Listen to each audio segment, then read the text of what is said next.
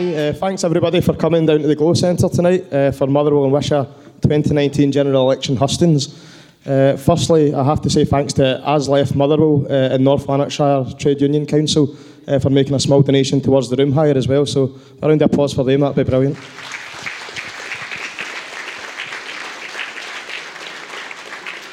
We've also taken a small donation on the door just to cover costs of the hire, but it looks like there's a lot more of you here than expected, so anything additional, we'll make sure we donate to Basics Food Bank in Motherwell as well. So.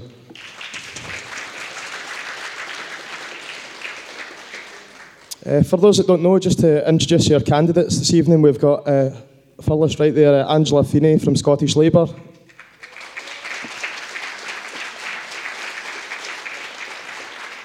Christopher Wilson from the Liberal Democrats. And Marion Fellows from the Scottish National Party.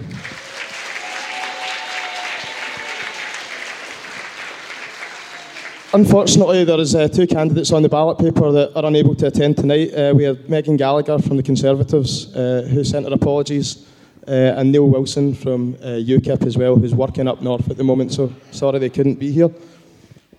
What we're going to do is we're going to let each candidate have roughly a 5-minute introduction, followed by some questions that have been submitted online in advance, and then we'll make sure that anyone in the room that wants to ask a question will get to do so as well, and finally wrap up with the candidates giving a speech about why you should select them in the ballot paper. So, in alphabetical order by first name, first up we've got Angela Feeney from the Scottish Labour Party.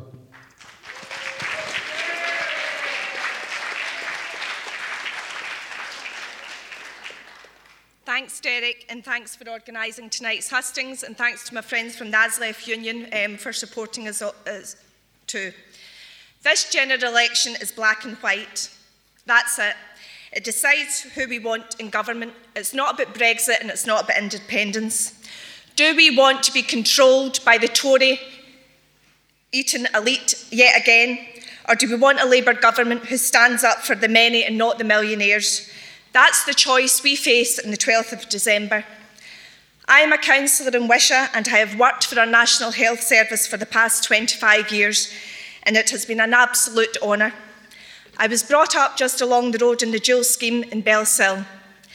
I was a free school ticket child, and I can remember the embarrassment attached to it.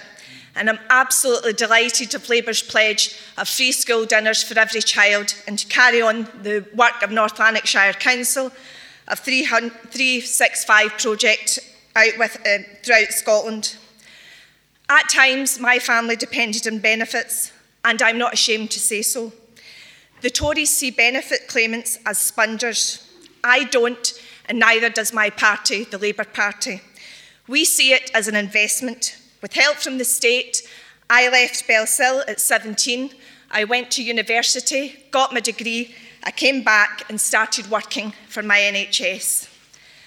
I am standing as a Labour candidate for the very same reasons I joined the Labour Party. I want to improve the lives of people and give children the same opportunities as those born with a silver spoon. Nearly 25% of children, that's 5,000 children, live in poverty in this area. That's 10 years of a Tory government. By the end, the rollout of 13,000 people will be on universal credit. Universal credit is a punishment to the poor, and the poor should never be punished, they should be helped. People are waiting up to 6 weeks for payment. That's a staggering. They're waiting 6 weeks to figure out whether they can eat or heat their homes. People round here don't have what we would call a good back door where they can go to their parents and ask for a loan of money. When they've got no money, it means they've got no money. A staggering 36,000 households in this area are living in fuel poverty. Only Labour and only candidates who have experienced poverty either through work or lived it can address this. We will end universal credit and bring in a fairer system that will help and not punish. We will increase the minimum wage to £10 an hour. 14,500 people will benefit locally, giving those earning at the moment £8.21 an hour an extra £3,000. And don't let us have what the Tories say, a local business can't afford to pay a £10 minimum wage. They said that when Labour brought in the minimum wage in 1997. And what happens is, when people on a low wage get extra money, they pay it locally. They pay into their local community. As a councillor and a trade union rep with Unison, I listen daily to the challenges people face. This election is about whether we have the Tories in government or the Labour in government. It's what you want when you wake up on the 13th of December. Do you want the Tories or do you want Labour? And only Labour will bring real change. Thank you.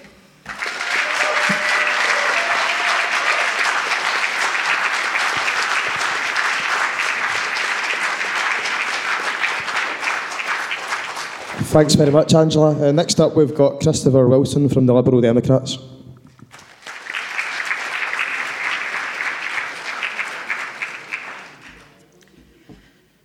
Good evening. Thanks, Derek, for organising this. As a fellow Motherwell fan, I'm really grateful to you for the way you reached out to me, and I'm really happy that you've helped us to, participate in democracy in this area through Hustings. It's very important. Let me start by saying how extremely proud I am to stand in my home constituency in this election. I've lived here all my life. I was born here. I grew up here.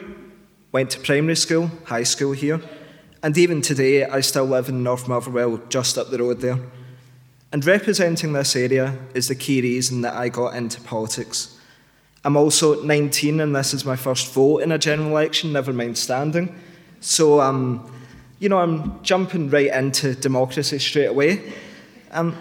Let me first focus on the issue of tactical voting. That's an issue that's been discussed a lot in this election, so let me be clear. I don't want people voting for me because of what I'm not, but because of who I am, because of what I represent, and the vision that I have for this community. That vision involves keeping DL Steelworks open, no matter what. It involves treating mental health with the same focus as physical health. It involves more investment in this constituency. And most importantly, it actually means governments paying attention to us for once. We have been neglected in constituencies like this for generations, and it is up to this Parliament in particular to change that. Finally, I want a different type of politics. I'm not here to point score and to shout at each other across a chamber and slouch across government benches like some sort of, I don't know what Jacob Rees-Mogg can be described as, but it's not something I relate to. But to serve my community, that's my priority. And it will always be my priority as your Member of Parliament. If you believe in all of those values, I strongly urge you to vote for me on December the 12th. Thank you.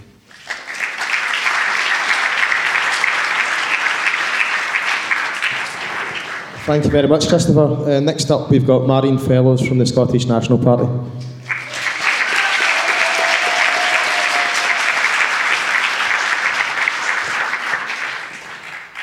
Good evening, everyone, and thank you, Derek. It's really nice to be back here. I remember this place fondly for huge public meetings, one during the referendum and one where we had a WASPI women meeting in here, but was attended just by as many folk as are here tonight. A bit about me. Well, some of you will know me already. I've been the local MP for 4.5 years. I've worked hard to further folk in Motherwell and Wishaw. I can't say I was born here. I chose to live here. I'll never be local. I'll never be a native. But, I made a choice. I could have moved away a couple of times. But when we arrived here, my husband and I, in Wishaw in 1988, we chose there because George had lunch in an Italian restaurant and said, that's a nice place. We should go there. So we did. And what did I find? I found people who care about their community, people who care about their neighbours, people who care about things in general. And when I became the MP, for the first 2 years, that was the focus of what I did. I went round almost every local agency, local community effort in any size, shape or form, and I met with people who I'm still in awe of, people who give of their time, their money and their hearts to help this place. Who wouldn't be proud to come from Motherwell and Wishaw with a background like that. Too often, this community has been denigrated, degraded, robbed. But actually, what's kept it going right through the hard times and right up till now is the folk who live here. Not necessarily the folk that were born here, but the folk who live here. I'm here representing the Scottish National Party, and I'm proud to do so. I'm very proud to do so. This is a really, really important election. This is about Scotland's future.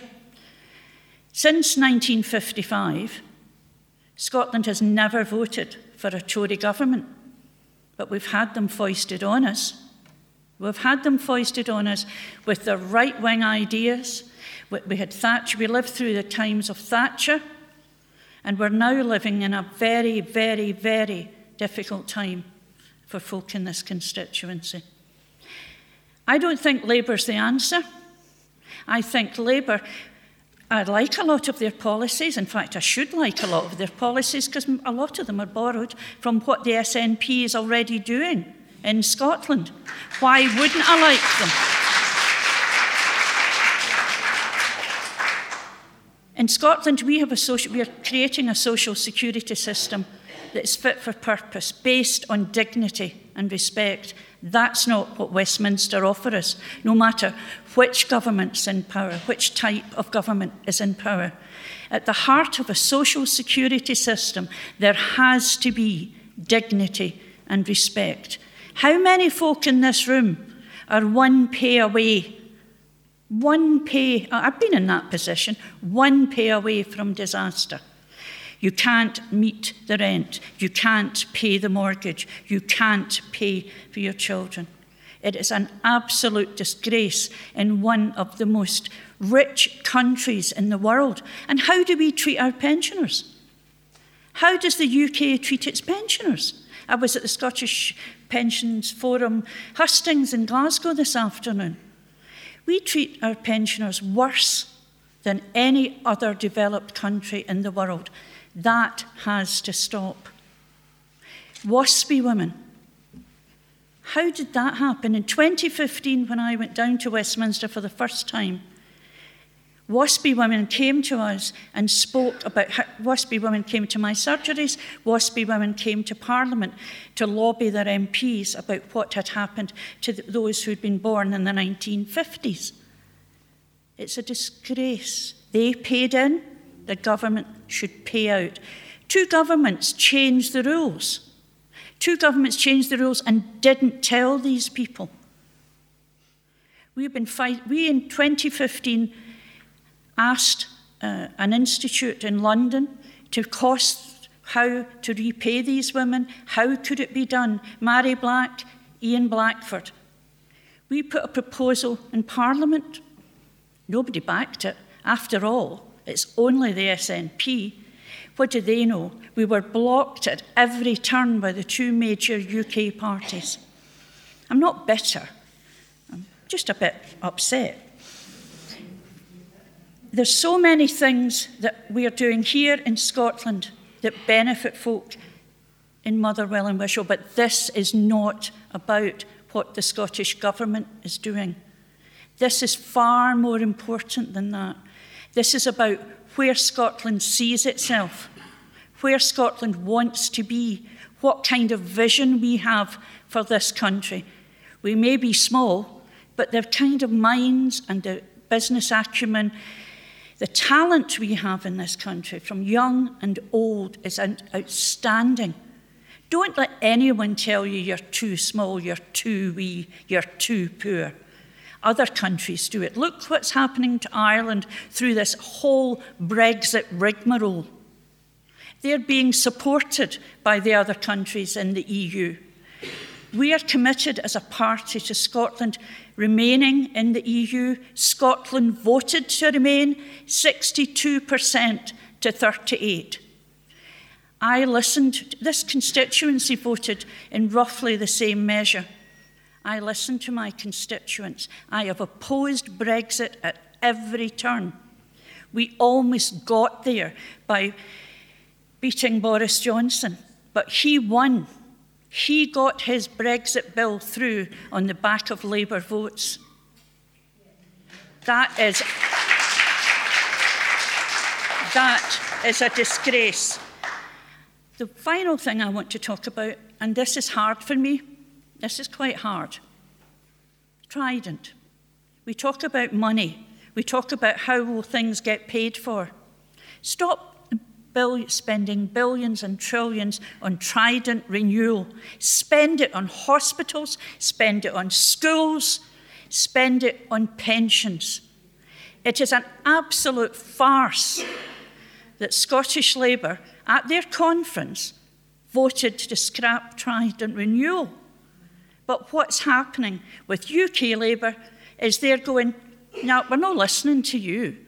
It's what we want that matters. If you vote for SNP, we can send a very strong message to Westminster. And I know how many folk here watch Parliament TV on a daily basis. I get told quite often, look, this is important. This is your future, not my future. I'm old, but it's my granddaughter's future that and I say granddaughters because I've got 4 of them and no grandsons. Somebody get on with that, will you? I want a better future for Scotland and its peoples. Vote SNP on the 12th of December.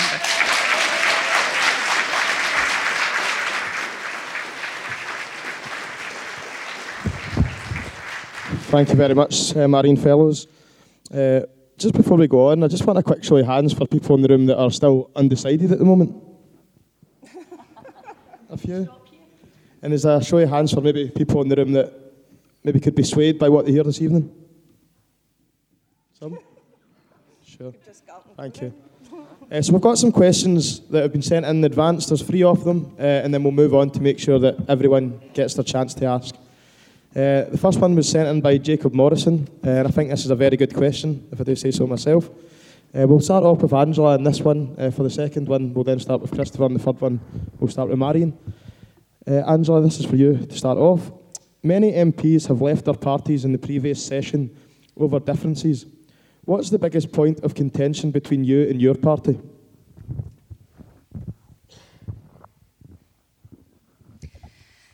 As the saying goes, sorry, can everyone hear me? You're as well been in the tent as out the tent. And you can only influence things if you're in a party, if you stay in and argue your bit. I'm a Unison member and I have campaigned against PFIs in hospitals. It was a Labour initiative that was brought in by the Blair government. But I campaigned, and I was proud to campaign with my Unison colleagues. We went out and collected 5,000 signatures against such. And with that, and with Unison members, we now have changed Unison. We've changed Labour policy, and we will be bringing PFIs back into public ownership.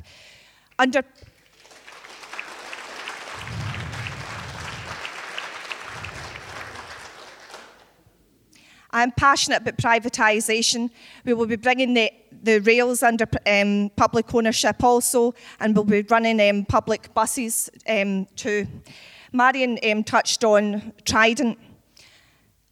I have disagreed with the party's views on Trident as well. I think it's a total waste of money. It's money that should be used within our communities. And again, if all Labour members just left the party just because they disagreed at times, we would be left with nothing. But there's people like me that have stayed in the Labour Party when we've disagreed with points like Trident, like privatisation, like PFI, and now we're beginning to see the results in this manifesto.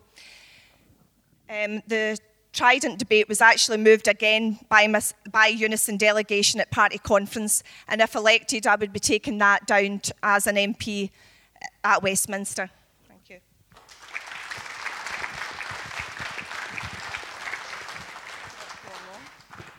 Yep, thank you very much, Angela. Same question goes to you, Chris. I can repeat that. Many MPs have left their parties in the previous session over differences. What's the biggest point of contention between you and the Liberal Democrats? Well, I suppose there's probably quite a few. You just need to give me a couple of hours to name them, really. But really, I just echo what Angela said. You're better off peeing outside the tent than peeing in it. But really,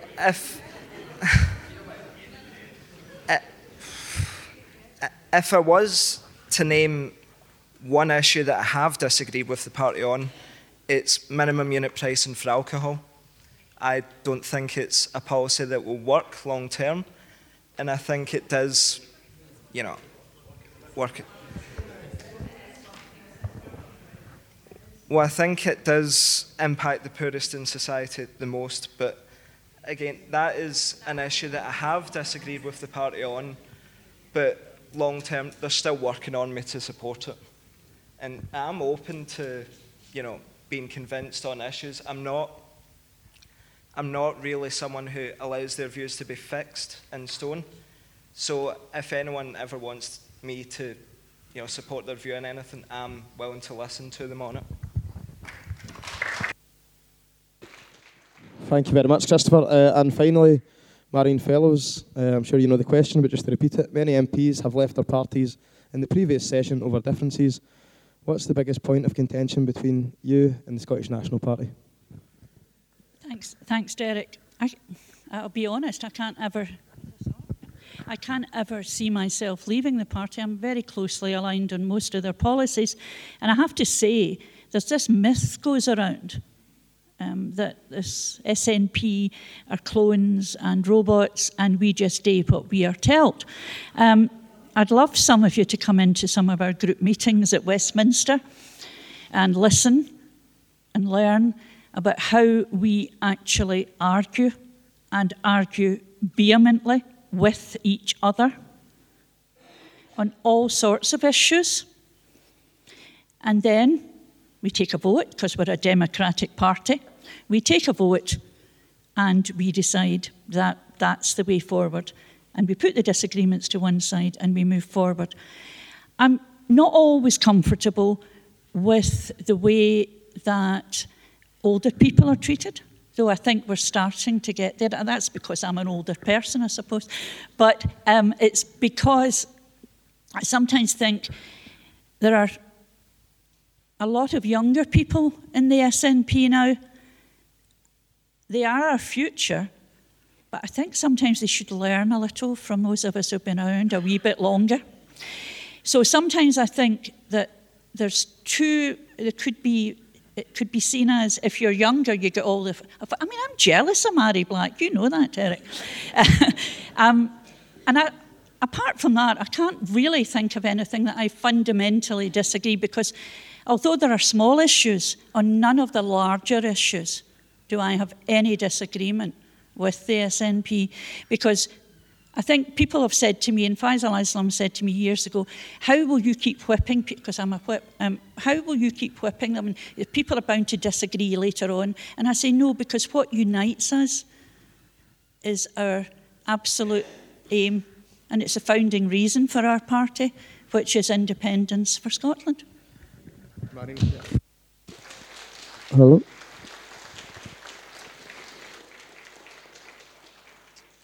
Second question, we'll start with Christopher this time. I suppose some of you have already answered this in your opening piece, but given the austerity being pushed in society and global environment crisis, how can you stand for a party committed to nuclear weapons?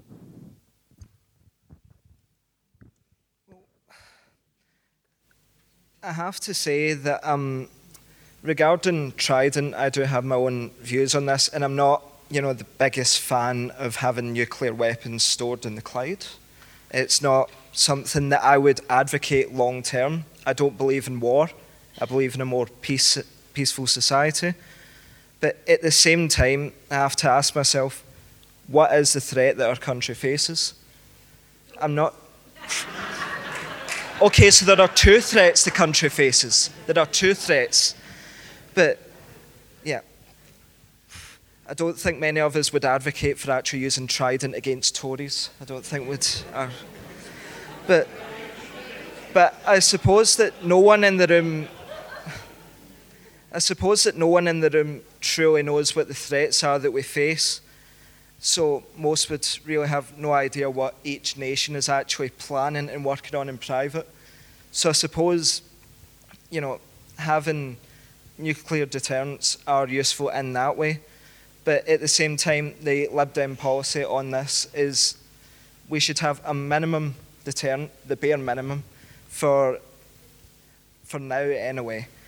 And then long term, we're hoping to have complete disarmament across the world, because we do believe in a more peaceful society.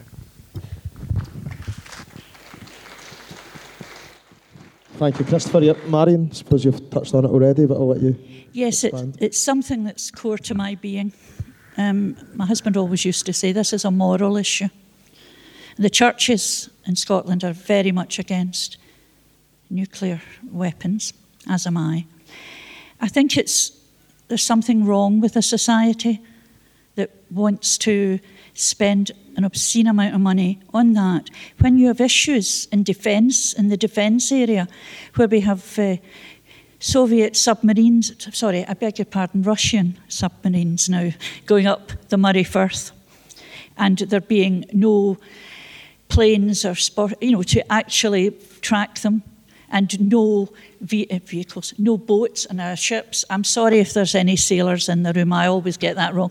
Then there are no conventional gunships or warships to actually track them physically.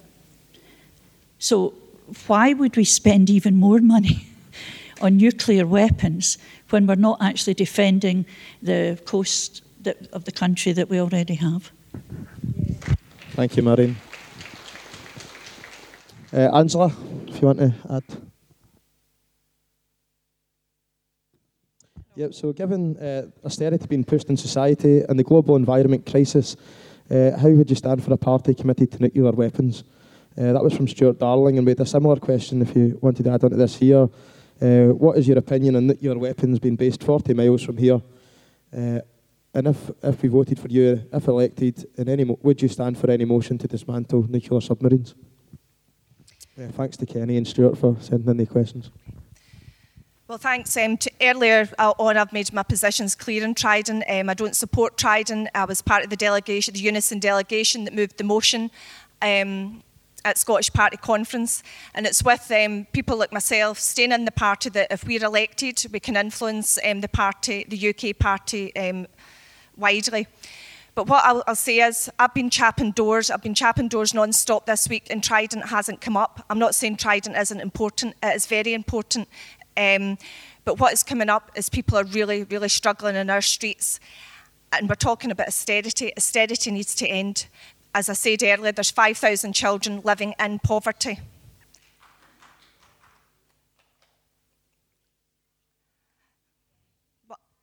I did answer the question. Answered the question. It says I didn't support and I moved the motion at Scottish Labour Party Conference. I did answer the question. Thank you very much, Angela.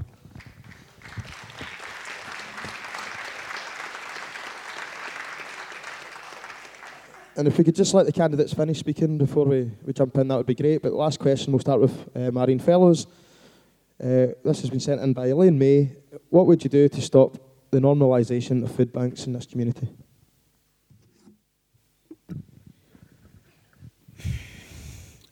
I am appalled at the number of food banks in this area. I have worked with and donated to, as have most people in this room.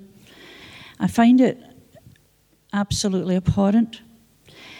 I think one of the things, and here I'm going to praise North Lanarkshire Council, and I did this in Parliament, because I'm not someone who doesn't recognise the good work that other people are doing.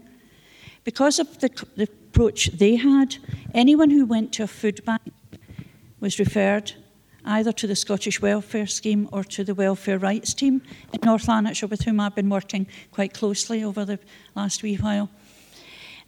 And the root cause of the need for them to go to food banks regularly was investigated.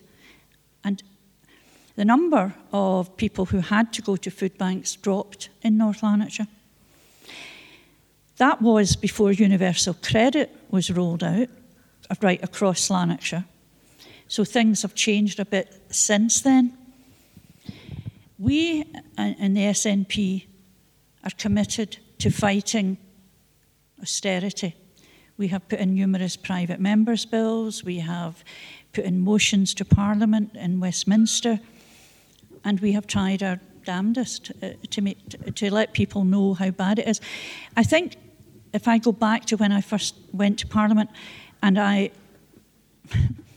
not someone who looks at people, sticks labels on them and dislikes them for what I think they are. And I went with an open mind. And within 2 weeks, I remember sitting, watching a Tory member of Parliament saying, why don't people on benefits just save then? Now, I'm not stupid. I'm not exactly the world's best mind, but I'm not stupid. And then it really dawned on me that there are so many people in Westminster who don't know what it's like to open your purse and not have enough money to feed your children. What would I do?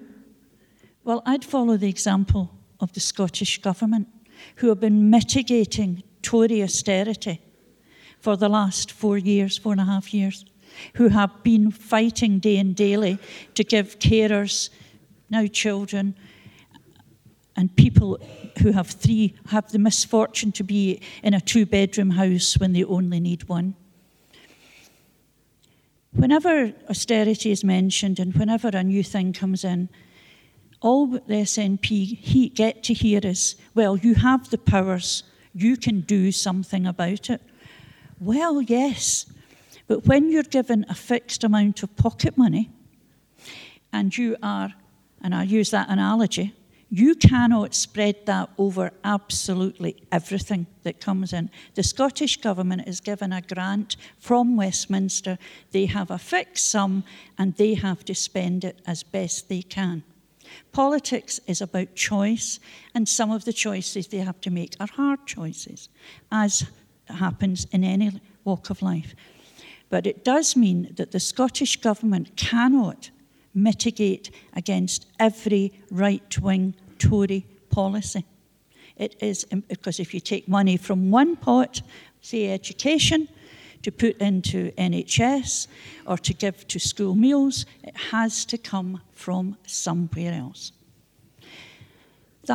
So I think the answer really is independence, because then we can manage our own money and make our own unfettered political choices. It may not even be an SNP government in an independent Scotland, but it will be a government elected by the people of Scotland to serve them and to follow what they want to happen.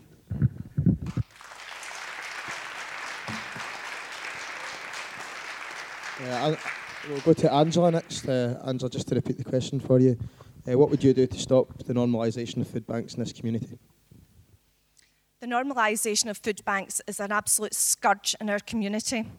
As I said earlier, 5,000 children in our community are living in poverty. Food parcels, there was over 5,000 given out around this area. In the Trussell Food Bank, over 210,000 were given out in Scotland. That is an absolute disgrace, and it's no surprise that the Tory didn't show up tonight.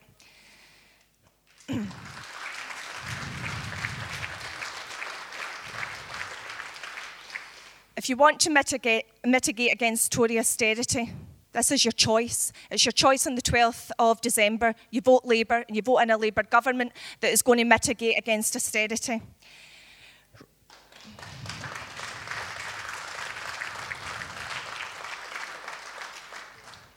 How do you mitigate against it? You get rid of universal credits. You stop punishing the poor. As said earlier, we're all only a paycheck away from it. You stop punishing them. People are waiting up to 6 weeks for payment.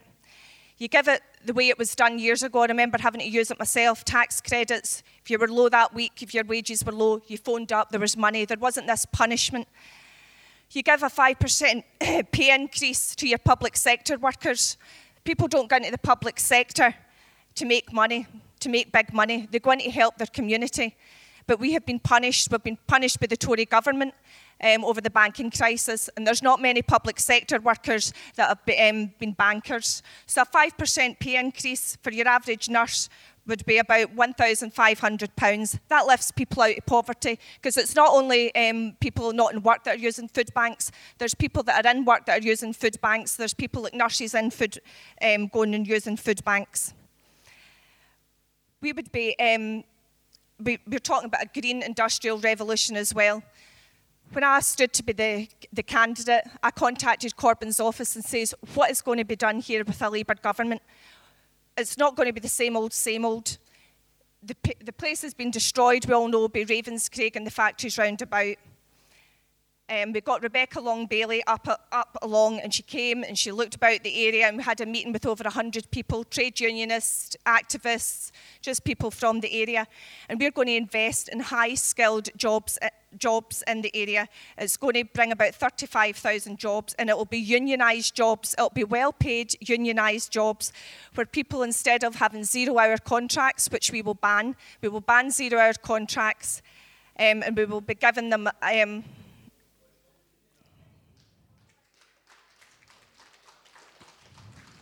Yeah, and if you could just let the candidate finish before jumping in, please. And we'll tax the rich. I can't imagine many people in here will be affected by a tax raising powers, but people will be taxed if they're earning over 80,000 a year.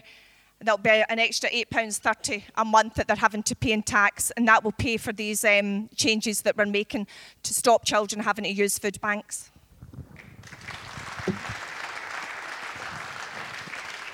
Thank you, Angela. Finally, Christopher, again, what would you do to stop the normalisation of food banks in this community? Well, I think it really does have to be a two-prong approach between making work pay and a more generous benefit system. In terms of making work pay, we need a genuine real living wage in this country. I don't think the minimum wage actually works for people. I don't think people can actually, if they're on the minimum wage, they can't actually afford the necessities in life. There's a reason why it's called the minimum wage and not the living wage, because you're not really expected to live on it. And if we were in government, we'd review how to go about creating a real living wage so people in this country can actually afford what they need. Food, housing, all that. And then we'd also have a more generous welfare system. We'd scrap the 2-child limit in the benefit cap, and we think that would be worth an extra £2,780 per child per year. And I think that would actually give people more money back in their pockets so that they can actually spend and improve their lives. Finally, we need a government that actually cares about the poor in this country. For the past 4 years at least, we've had a government that doesn't care about the poor. They just don't. And their policies reflect that. But under a Lib Dem government, we would use our policies to improve the lives of the poorest in this country. Thanks.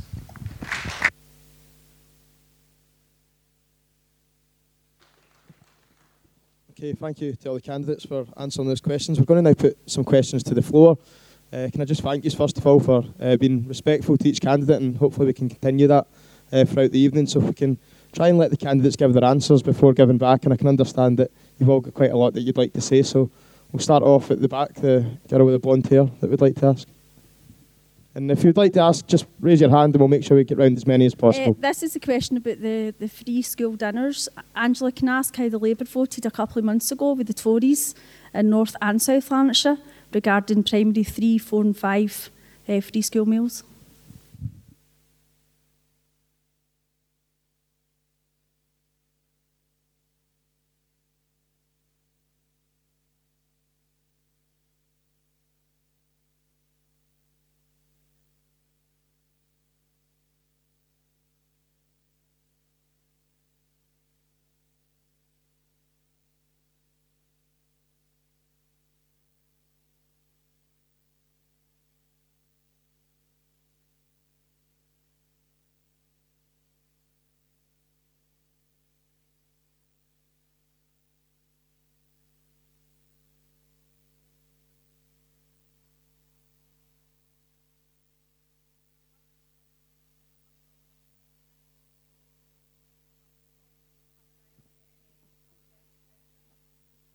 Okay, we'll move on to the next question, if that's okay. The man at the front here with the green top.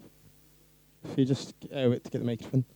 And if you could specify which candidate you'd like to ask to, or if you'd like to ask everyone, that would be brilliant.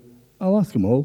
I've got 2 questions, but the first question is, if Labour get a government you're going to get a minimum £10 an hour, and then that's going to be a pay rise for so many people.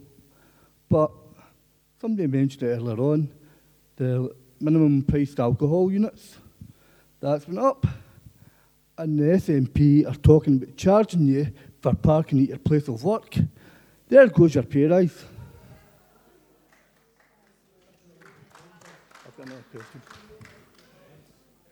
So, that's true. You can just let the man finish on you go. And my other question is, I'm a yes voter, put my cards on the table, but I want to know what the parties can do for me if I still want independence.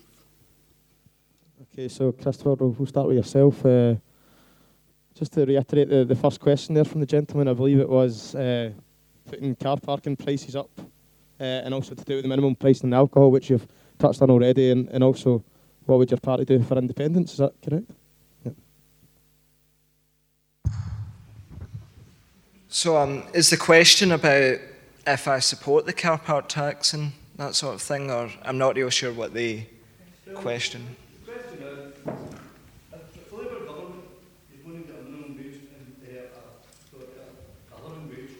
You said yourself that you will give a living wage if it was you in power, but the SNP are wanting to tax you. They want to tax you every which way they can. They're even talking about taxing for coffee cups now. So it's just 35p a cup, something like that. That's more money again. That's talking that for your pay rise you're getting. If you could just ask him what the question is, that'd be brilliant. The question is, you're getting a pay rise, but you're not getting a pay rise because the SNP are going to take it away from you in Scotland. So what's the question, sorry? Why are they taking it off you when you're getting it? You're out working to get a decent rate of pay, but you're not getting it because they're taking it back off you. Why are they taking it back off you? Why not tax the rich ones? So we'll go with that then. Yeah, I suppose if you want to answer that, Marion, I'll go for yourself. It was directed at the SNP. The 5 pence on coffee cups, which I pay myself because I keep forgetting to take my refillable, reusable coffee cup, and that's something that the same as we did with plastic bags. That's to do with the climate emergency. Scotland, the First Minister announced that there would be charges, and there would tackle the climate emergency. The money goes into the government to help fund things like the renewables that we're trying to put out instead of rich fuels. The workplace parking was brought in the Scottish budget. And as you know, the Scottish Government is not a majority government. We work with other parties in order to get our budget through. No, we don't work with the Tories. We work with the Greens. It was the Greens that helped the Greens, and the SNP got the Scottish Government budget through. And we'll listen to all parties. We'll work with any party, but we have to get the budget. In the Scottish Government, we have to get the budget through. Otherwise, nothing will happen. Local authorities won't get their money. No one will get paid, etc. And in fact, it's going to be much more difficult this time to even start talking about the Scottish budget because of this election, because normally there would be a budget in the UK Parliament and then the Scottish Government would be able to, but that's not what this election is about. This is about what happens at Westminster. But before I move on to that, workplace parking, the companies can take on this charge, and it's up to the councils actually in each area to decide whether or not they will impose. Pardon? There's a minority SNP government in Scotland, of which I think I explained earlier that we get a fixed budget from Westminster. Excuse me. I'm sorry. Just let Marion answer the question. That would be brilliant. Thank you. We don't use tax raising powers. Yes, we did. We kept the limit at which people pay more tax. When Westminster increased it, we didn't increase it, but that means more people in Scotland with higher earnings above 50,000 are paying more in tax. You're shaking your head, sir, but that's the truth. Okay, we'll move on to the next We question. have used tax-raising powers. We've brought... We'll take a question from John Milligan at the back there. Sorry.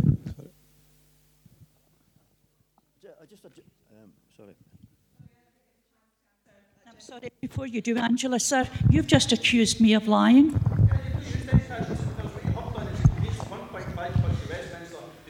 Excuse me, sir, I think you need to check your facts. Okay, just before we move on, I think Angela would like to come in on that question. That's okay. Thanks for your question. It depends why you voted yes. If you voted yes for nationalist reasons, or did you vote yes for you want a socialist Scotland? And if you want a socialist Scotland, you can wake up to a socialist Scotland on the 13th of December, but you can also wake up to a socialist UK also.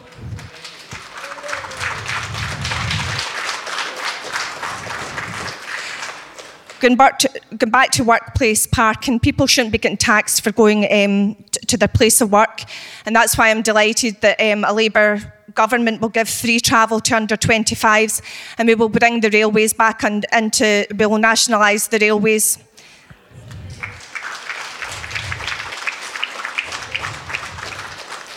And if you voted yes because you wanted to see people lifted out of poverty,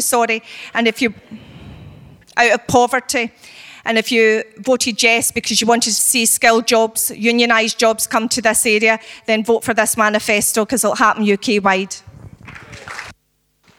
Thank you, Angela. Question at the back, John Milligan. I'll just make a wee general point, more or less, to all the panel, Chair. And by the way, thanks for organising this tonight and allowing a bit democratic discourse among our fellow citizens.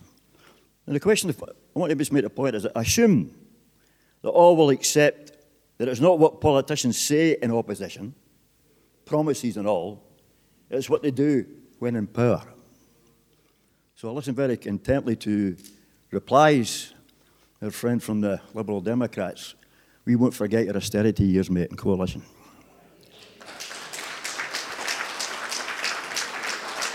There was a recent podcast interview conducted by yourself, Derek, the organiser of the event tonight. An extraordinary interview, to say the least. There's an interview with yourself, Angela. In the interview, you spoke of the great years of the previous Labour government under Blair. I've got to say it was a sanitised version of Labour in power, in which you said you were filled with hope and proud of what Labour did. This conflicts entirely with my own experience of the years. As I was concerned, they were years of despair and betrayal of the Labour and trade union movement, including trade unions, of which I'm a long-standing member. You said in the interview, and I quote, "Aside from the Iraq war, we did great. Aside from the Iraq war, we did great." You said it as if it was some minor blemish in an otherwise faultless record of government. You did. I have to say that this was a disgraceful comment to brush off a conflict that cost the lives of hundreds and thousands of men, women and children, and we see the legacy today. John, do you want Angela to come back in that? Or? Yeah. Just a minute. The horrific images on our TV screens of families in refugee camps and those dying, drowning at sea, and they tried to escape camps, and those dying. Blair took the country to war based on a lie. Okay, John, we'll let Angela come back. Blair is a war criminal, and he should be condemned for his actions and that of his government. We'll just let Angela you come back. You might wish to conveniently forget Angela. Right, but I can tell you the historic reality is there. And while it doesn't tune into your narrative, I won't forget. Okay, John, we'll just let Angela come back in there, if that's okay. No Hustings is complete without a question from yourself. For the Iraq War, like many in this room, I took to the streets and I campaigned against it.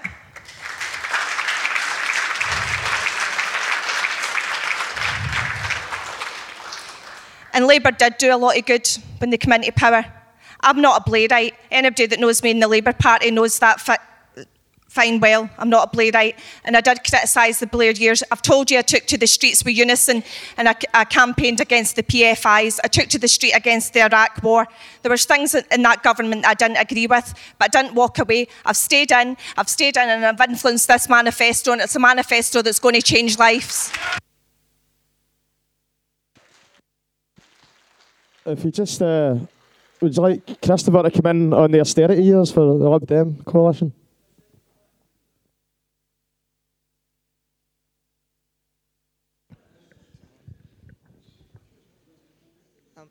I feel like I have to make this clear. I would have voted against the coalition if I was in Parliament at the time. There's a lot of things that the coalition did that I completely disagree with entirely. They negatively impacted on the poorest in society. And I have to say that if this election does result in a hung Parliament, I would never, ever, ever vote for the Tories, and I know the majority of my Lib Dem colleagues, if not every single one of them, would do the same. But with regards to austerity itself, there were some things that the coalition did right, but I do accept that we did a lot of things wrong in the coalition, and we've learned from it, as all parties do. Coalition is normal in Europe. We do have to give up concessions. But I have to say that a lot of the concessions we made, we shouldn't have made. And yeah, that's really it. I disagree with a lot of what the coalition did. And a lot of my Lib Dem colleagues are the exact same.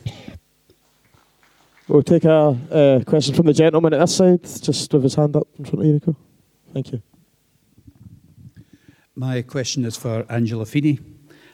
Before I came here tonight, I listened to a party political broadcast on behalf of the Scottish Labour Party.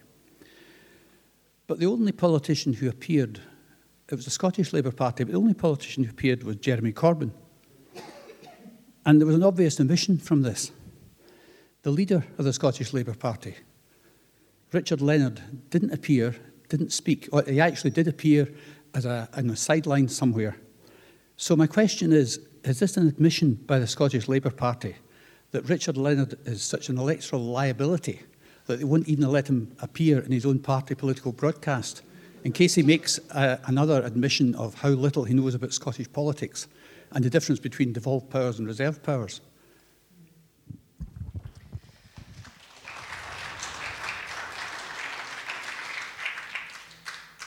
Jeremy Corbyn appeared on the broadcast because it's Jeremy Corbyn that's standing to be your Prime Minister. Richard Leonard, sorry? Scottish, yeah, he's not, Richard Leonard isn't standing to be an MP, I'm standing to be an MP, and Corbyn is standing to be the Prime Minister. I'm not embarrassed by Richard Leonard. Richard Leonard has been out door knocking with me. He's came to Motherwell, and I'm in no way embarrassed by him. Richard Leonard has played his part in bringing this manifesto, and it's a manifesto of great change. And I would urge anybody to go home tonight and to read it. We'll take the gentleman at the back with the blue shirt on.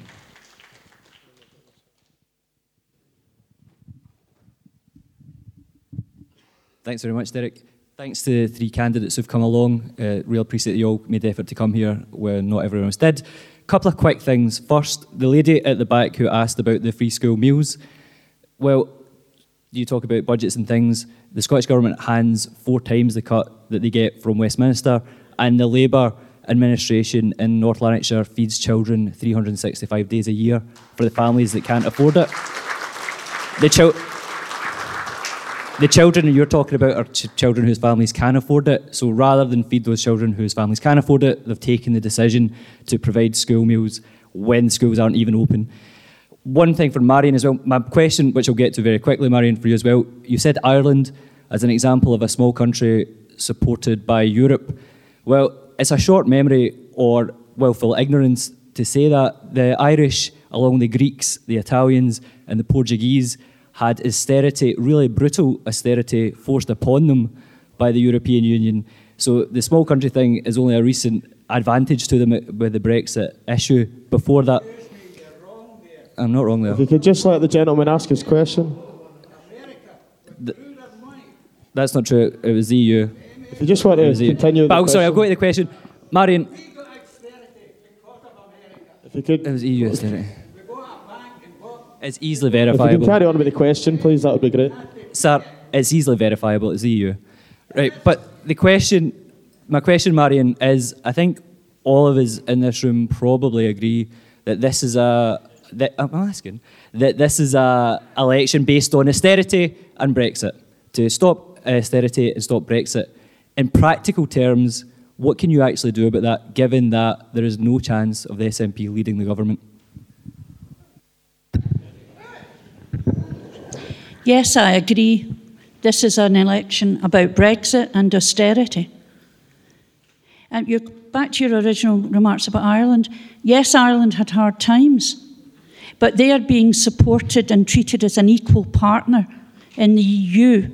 Scotland is not treated as an equal partner in the other union that we are in. We are treated very much as sit down, shut up, and do what you're told. Can I give as an example of that the fact that 62% of people in Scotland voted to remain? Northern Ireland people voted as well. They are getting a special deal with Boris Johnson's latest Brexit deal, which I have to say is worse. It's 90% of Theresa May's deal, but with further bad bits in it. And he is absolutely determined to ram it through Parliament, causing people in this constituency and across the UK to be £1,600 a year worse off. In no way, in no conscience could I ever vote for a deal that made folk in Motherwell and Wishaw poorer, and I haven't done so.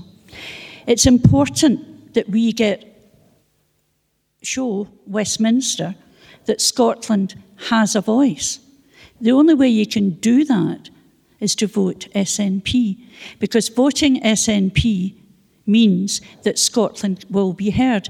SNP MPs have spent, you're shaking your head, sir, I can assure you that Scotland has been mentioned more times in the UK Parliament since 2015 than it ever was in the days when Labour ruled Scotland. We'll take two questions here. We'll take the gentleman at the back and then the ladies at the back of this. If you just want to take the two at the same time, and then we'll let the panel come back in. It's just a question for all three of the panel, please. I've previously been a student. I've previously been employed. Thankfully, I'm back in employment again. While I was a student, council tax, and I know this is down to more the council, but we're talking about universal credit getting scrapped, things like that as well, and the benefits that you might be able to offer in Scotland. If you get in power, what are you going to do regards, obviously, with scrappage of universal credit and replacement regarding unemployed people having to pay council tax? Because when I was unemployed, I had to pay £15 a month towards my council tax off my benefits, but it wasn't an increase in benefits. When I was a student, I didn't have to pay a penny. My student loans, which I haven't to repay, obviously, myself, more than covered my benefits and then some. But I didn't have to pay council tax on that. As a student, as an unemployed person, I had a proportion of my amount of benefits were going towards council tax. So I'd just like to ask what your actual ideas are before, if you get away with scrapping universal credit, are you planning to also have that involved where you increase the money so council tax is covered, or is that something that's going to be free to the unemployed? Okay, so we'll take the question from the ladies at the back here, and then we'll let the candidates answer both. My question's actually to all of the members. Some of you touched on the WASPI issue earlier. My question is, will your party ensure that all WASPI women are paid compensation? Not only people who have retired, but the people like myself who have had to continue working until I'm 66 because I was not notified that I could make alternative arrangements to save, as I was never informed that my retirement age would not be at age 60. And I have to make a comment in regards to the comment that this is an election about Brexit. No, this is not an election about Brexit. This is an election about our health service, our education service, our transport infrastructure. This is not an election about Brexit. Okay, Christopher, we'll let you come in first on that, and then we'll go to Angela, then Marion. The first question, just to reiterate, if I got that right, it's what will you do about unemployed people having to pay council tax? Yeah, so the Lib Dems, if we got into government, you wouldn't have to do that, full stop. We don't think unemployed people should have to pay council tax because it's just not affordable for them, really. Regarding the issue of the WASPy women, absolutely, we want to ensure that women who have suffered as a result of the government's incompetence in not giving them notice of the state pension changes will be compensated in full, whether you've had to continue working or whether you'd retired beforehand. Thank you. Angela, we'll go to yourself next. For council tax, you should ask the SNP because of the last 2 elections, they've said that they're going to scrap the council tax, and here we are again, we're still paying our council tax. And we will get rid of the universal credit. Universal credit was brought in to punish the poor, and being poor you should never be punished for, you should be supported. We will bring in a system that will bring in dignity. People, again, I'll repeat again, should not be waiting 6 weeks for a payment. You brought up the students. There should be lifelong learning for everyone. People make choices at 16, 17, 18, and they might go back to education. In the manifesto, we will be offering students a payment up to about £9,000 going along with the £10 living wage to support students and to support moving on with their career. And can I just ask everybody in this room to give a huge round of applause to the WASPy women?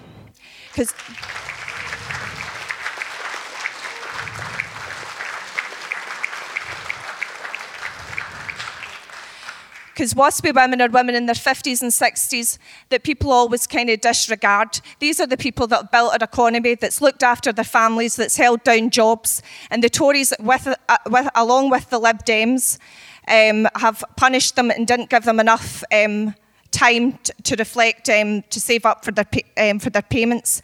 This is going to cost £58 billion to rectify, but that's the moral thing to do. That's the moral thing to do to help these women. If you look on my Facebook page, you will see what a Labour government, if you vote for it on the 12th of December, will give the WASPy women. Thank you.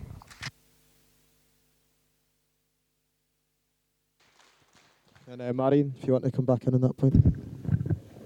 I made it clear earlier what the SNP group at Westminster tried to do for the WASPy women and how we didn't get support from other parties. Now I continue to fight for the WASPy women. And it's very interesting that it was only 2 years after we started the fight at Westminster for them that the Labour Party joined in. Could I also say that you're talking about this election being about health and education? These are devolved issues run separately in England, in Wales, and in Scotland. Now, it's very easy for the Labour Party, and I would agree with them, I totally agree, that universal credit is iniquitous. It has to be, the rollout has to be halted, and we have to look at ways of reforming it. To scrap a system and start again will mean that there are people who are still on legacy benefits, people who would still be on universal credit, and then there would be a third system. And all of these systems mean that people fall through the cracks. That's much better. It would be much better to completely halt the rollout of universal credit across the country and to reform it. It's ridiculous that people have to wait 5 weeks. I can remember quite clearly being at a meeting where the woman in charge of rolling out universal credit across Lanarkshire, at one of the Poverty Action Network's meetings that we hold regularly in Motherwell and Wishaw, being told that it would be fine, it would be just like you have to wait because if you get a job, you wait till you get paid 4 weeks on. When people are on universal credit, they don't get paid right away and they're given a loan. They are then further punished by having to repay that loan when their universal credit comes in. The amount of child poverty, and I think North Lanarkshire Council is doing a good job, sir, and I have strongly supported what they do in terms of feeding children. Holiday hunger is a huge issue right across the UK. Now, in Scotland, we are tackling it. We are attacked by through councils and through the Scottish Government. So much of what the Scottish Government does is to actually feed money down so that people benefit from initiatives that are raised by the Scottish Government, to start with. The other thing I would say is that, sir, I don't know, you spoke earlier about having to pay council tax on unemployment benefit. Yes. Yes. Yes. No. Mm-hmm. Yeah. Yes. Yes. Mm-hmm. Only part of the social security system is devolved to Scotland. Now, if we had our hands on the levers of the full social security system, I do not believe that the SNP would be charging council tax to people who are on benefits. I can't say that definitively because I'm not a member of the Scottish Government. But however, the other thing is that Angela mentioned, and I really should pick up on this, that she says that students will be given £9,000 a year. That's actually to mitigate against the fees that students pay in other parts of the UK. The Scottish Government scrapped fees, tuition fees in Scotland. The Lib Dem and Labour coalition pretended to get rid of student fees, but what they did was they just weighted them to the end of the course, and then you started to pay for them while you were earning, along with any student loans that you'd taken on in the meantime. Okay, we'll take two questions. We've got the lady here and then the lady with the dark hair in the middle. Very much. My question is for the three candidates, and I appreciate, Marion, that health is a devolved issue. But as a health worker working in NHS Lanarkshire, the issue that we face around PFI, a Westminster policy that hits Lanarkshire. We have 3 PFI hospitals in Lanarkshire, Hare Myers Hospital in East Kilbride, Wishaw General Hospital here in Wishaw in your constituency, and Stonehouse. The NHS Lanarkshire Health Board, before it treats or sees a patient, pays £58 million to the PFI consortiums. And I appreciate, as I've said, that health is a devolved issue, but I think that a parliamentarian from Westminster, if elected, what will you do to the three candidates to support the Unison campaign to get rid of PFI? PFI does bleed the NHS dry. And in Lanarkshire, we are known as the PFI capital of Scotland. We need to get rid of PFI. Will you stand in the camp alongside Unison and the other trade unions in Lanarkshire to campaign against and get rid of the PFI and ensure that the health board in Lanarkshire hear our voice? We tried 7 years ago, and I have to say we were let down badly by the parliamentarians who didn't stand alongside us. So I'm asking you now, will you stand with us to get rid of PFI in Lanarkshire? We'll just take this question from the girl at the back and then we'll let the candidates answer both. This is a question for all three candidates. Obviously, you all know how catastrophic the hostile environment policy is from the Tory government. If elected, what will you do to support EU nationals that live in the constituency and have made Scotland their home? Okay, Angela, I'll let you come in first. So first of all, would you stand on a platform to scrap PFI? And secondly, what would you do for the EU nationals that have made Scotland their home? Angela wants to come in first, then we'll go to Marion, then Christopher. Thanks for your very important question. As you know, I've come out on the doors with Unison, and PFI does bleed the NHS dry. The last time we campaigned, we collected 5,000 signatures, so the people in Motherwell and Wishaw know this, and it's very important that we get support from all candidates here tonight that we need to stop the PFIs in our hospitals. This NHS is a devolved matter, but the NHS is suffering in Scotland. Targets for A&E waiting time isn't getting met. There's a 2-month cancer treatment that is not getting met. And also that I read today, and I couldn't believe it, to go over and read it again. Here Myers Hospital is now doing operations in Portakabins, and this is happening under SNP's watch.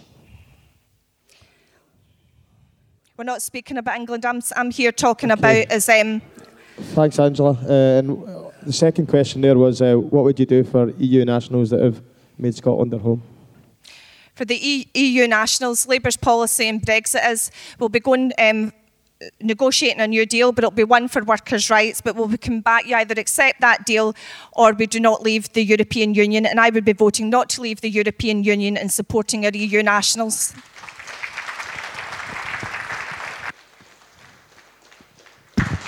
Thank you. To the lady who asked the PFI question, yes, I ran a campaign at West Lothian College. It was the only PFI-funded college in Scotland, and the Scottish Government bought it out. Now, that was because it was a relatively small amount. I mean, I find it absolutely disgusting that we're still, and it's not just hospitals that we're talking about, it's schools as well, where the Labour government decided that they weren't actually going to directly invest or borrow to invest in hospitals and schools. They decided that they would give the money to shareholders instead, so that they could have big, shiny new buildings and not have to pay for them. It was the never, never, only it's still the ever, ever, as far as hospitals are concerned. So yes, if I have not already, I will sign your pledge, and yes, I will campaign with you.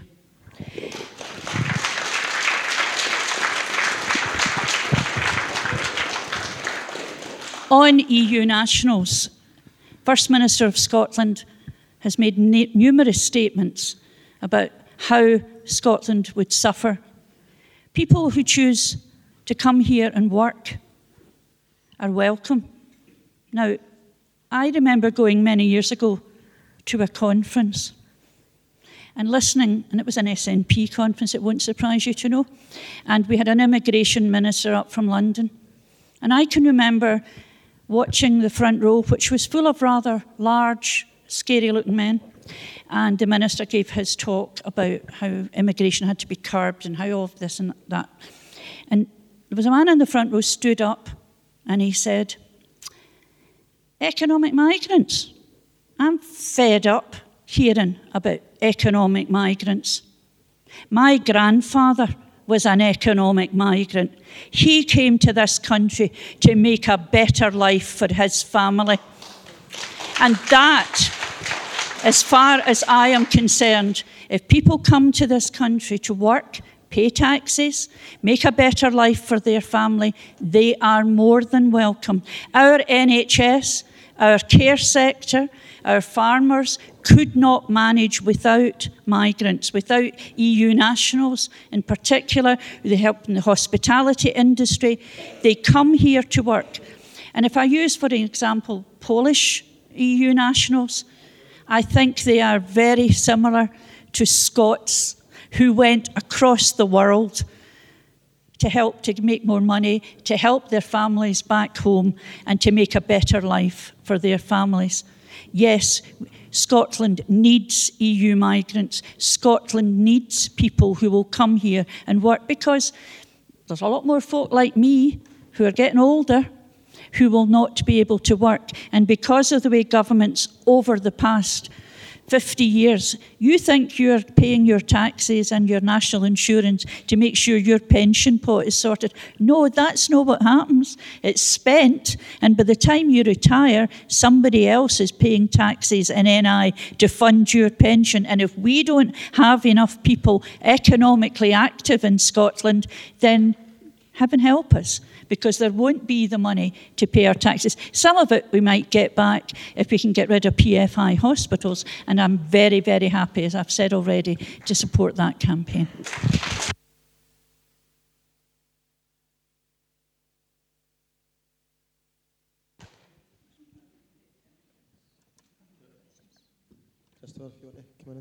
Yeah, it's all right, I'm still here.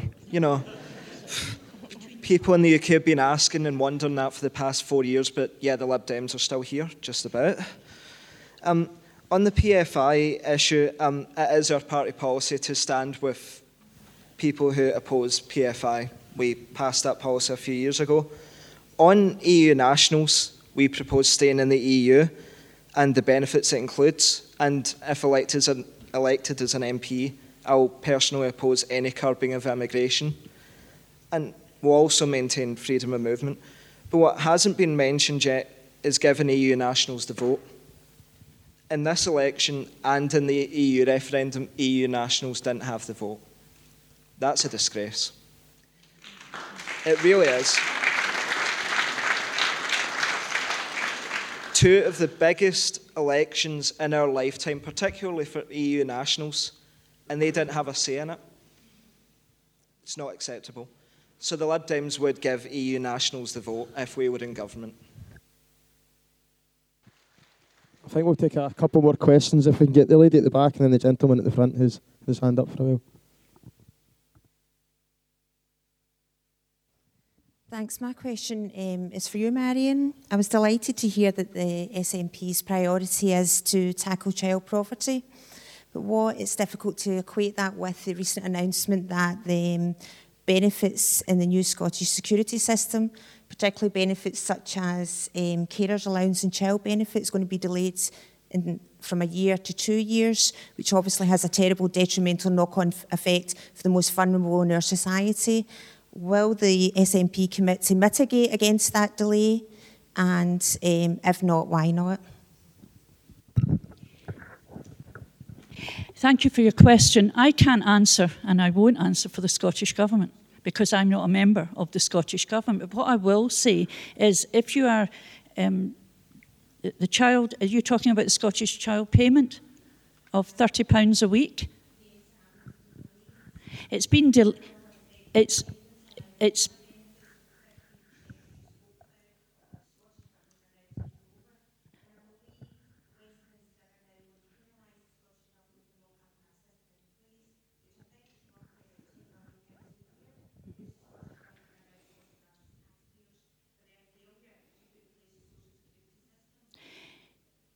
they haven't failed to put the Scottish social security system in place. Some of it has already gone through. For example, carers allow... I'm sorry, she's talking. I'm sorry, I can't hear what you're saying. You don't have a microphone any longer? Sorry.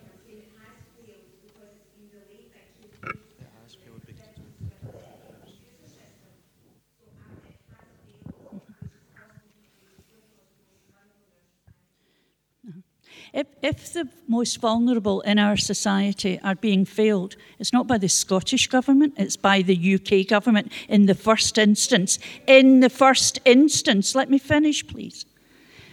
In the first instance, universal credit, the rape clause, the two-child limit for tax credits, all of that emanated from Westminster. I'm sorry, I'm trying to answer. Right, thank you. All of this emanated from Westminster. Yes, it's taking longer than expected, but can I say that the Scottish Government is committed to the £30 a week Scottish child payment? The Scottish Government is committed to the carers allowance, much of which has already been paid to carers who qualify. All of these benefits are based on those who are already receiving particular benefits from the UK Government. The Scottish Government there have been delays, I can't deny that, and I wouldn't deny that, but it is putting in place a system based on dignity and respect. Your issue is it's not going in fast enough. That's an issue for me as well. I don't keep an eye on what the Scottish Government is doing on a daily basis, but I will certainly write to Shirley Ann Somerville and ask her for an explanation as to why things are taking even longer than expected. Okay, we've got a few more questions to go. We'll try and get through them as quickly as possible. Firstly, we'll take the gentleman at the front. We've got the two behind him and then the girl at the back up here. Hi there. My question is to Christopher about minimum alcohol pricing. 3 months ago, my sister died of liver damage, but I come from a family of 13 and I watched alcohol all my life. I thought alcohol was a culture, was a normal idea. I didn't go to school because I couldn't go to school because there were 13 years. I watched my other sister die, and the reason she died is because of the culture. And like the SNP, they've changed, they've done something about it. You know what I mean? There are improvements. And when you're growing up like that, it holds you back with schooling, it causes domestic abuse. And there's just no answer to it. And I can understand how you come away with it. I don't think alcohol pricing is working. It is working, but it's going to take time and it's going to take education. Another question to Angela. If you were elected MP for Motherwell Wishaw, will you continue with your other two jobs as well as being an MP? Or will you be like Hugh Gaffney, being a councillor and an MP, claiming expenses in both jobs? How can you really suit your constituents in Motherwell Wishaw if you're going to have 3 jobs? If you want to come back on that about the minimum price in alcohol, and then we'll pass to Angela about if she was elected for MP, would she keep her other 2 jobs? Right, so on the issue of minimum unit pricing, I was referring to it because I didn't agree with it at the time when my party supported it. But having spoke to our Shadow Health Minister about it, and I've heard the case for it, and I completely understand where you're coming from. I do actually support it, and I do want to make it work. So I'm not actually against it.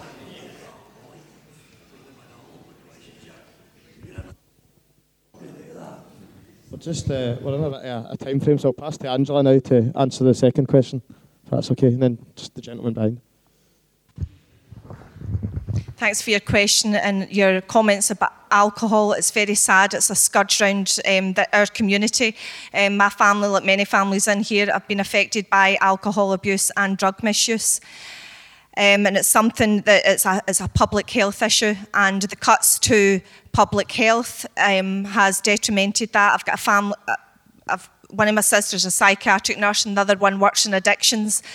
And the stories that they tell me that are heartbreaking, and we need more money put into these to help people within our community that's affected. And your question, would I continue as a councillor? No, I wouldn't. I would obviously give up my NHS job, and I would give up my role as councillor and commit to full-time MP.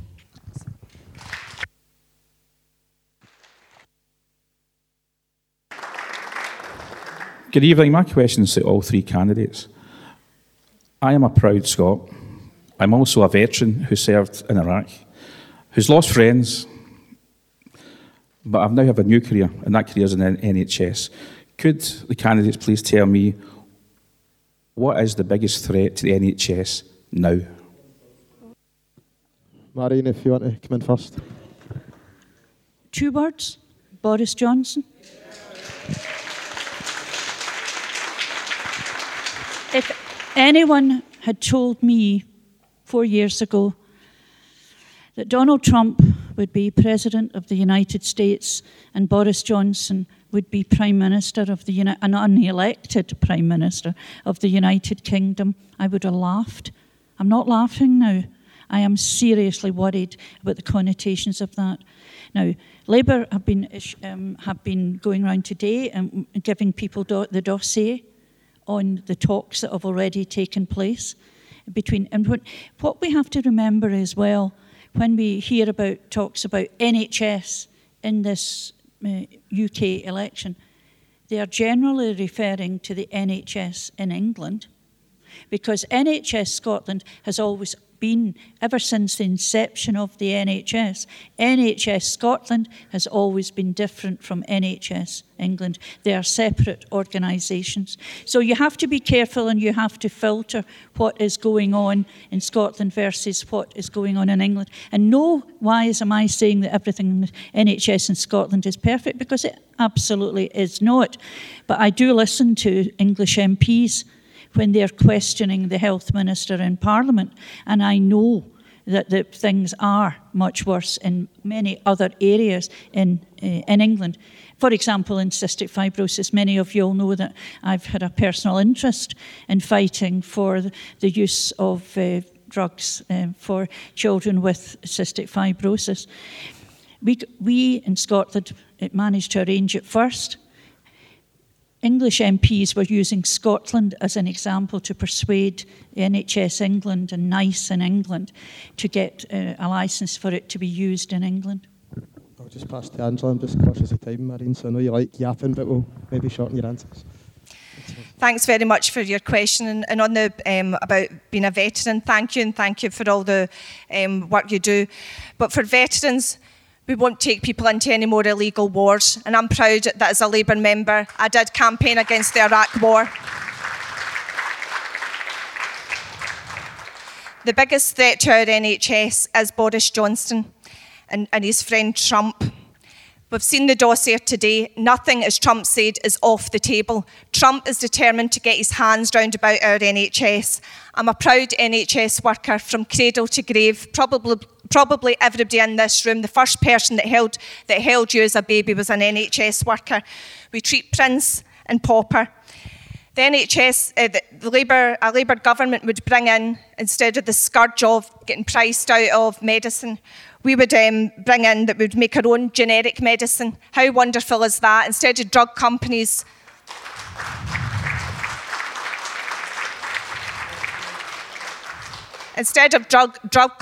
ripping us off because we're ill, we will make our own generic medicine.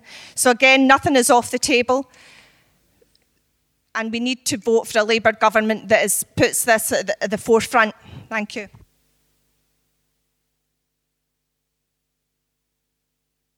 Christopher.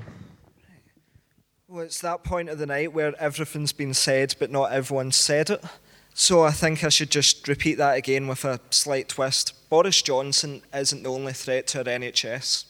It's the Tories.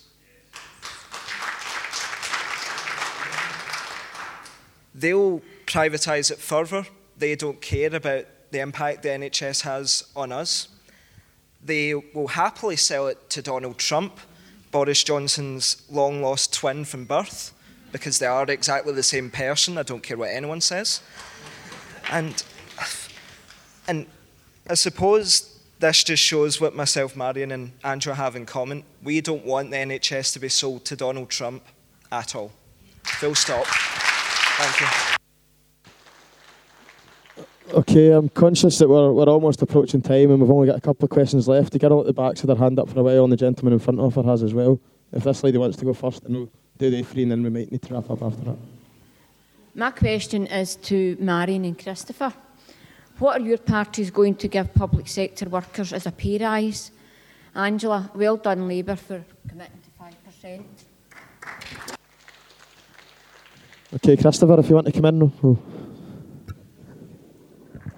I'm sorry, I didn't see where the lady is, so sorry. The gentleman in front of you was hiding you, sorry.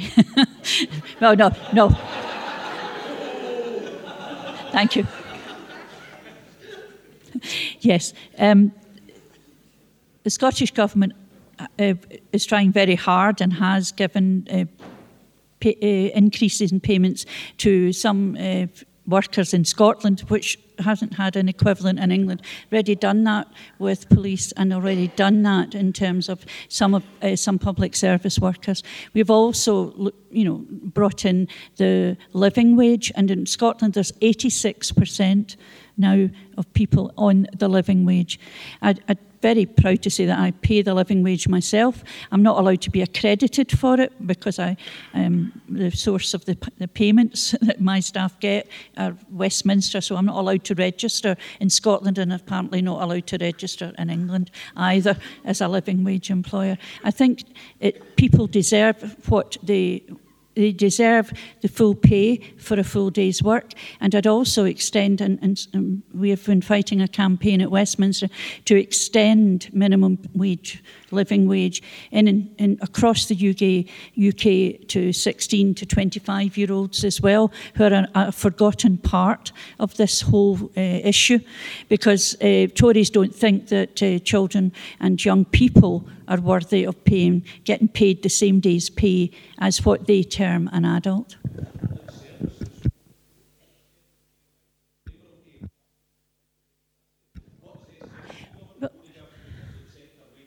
They already have done, given. Yes, but that's from the Scottish budget. I can't offer more than the Scottish Government can offer because they're the ones that hold the purse strings. Now, if we had the full economic levers at our disposal, then we can do more for everyone in Scotland, because at the moment, the Scottish Government, the SNP Scottish Government, relies on the money they get from Westminster. Okay, I'll let Christopher come in on that point.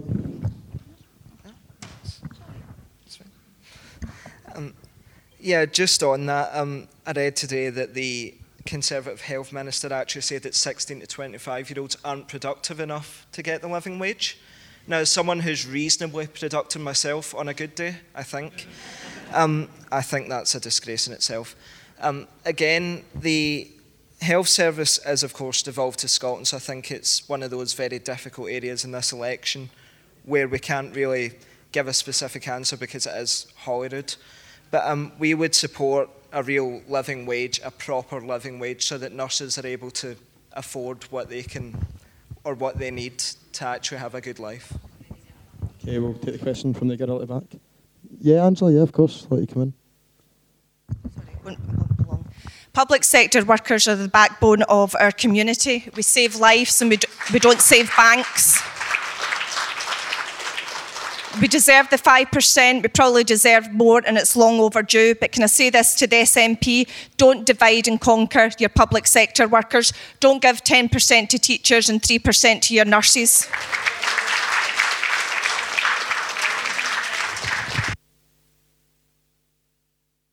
Hi, this is to all members on the panel. I'm a training provider I deliver training on autism and autism spectrum conditions. And not so long ago, I sent out an invitation to every single MSP and MP's office, inviting them to go on this training. The training would go over how people with autism or autism spectrum conditions are not accessing education and employment with the same equal access as those who are neurotypical. I can clarify that not a single Labour MP or MSP's office took me up on that invitation, nor Liberal Dems, and across the larger central belt of Scotland, almost half of all SNP MPs and MSPs took up the training and completed the training. Now, you've spoken about poverty, you've spoken about benefits and people accessing benefits.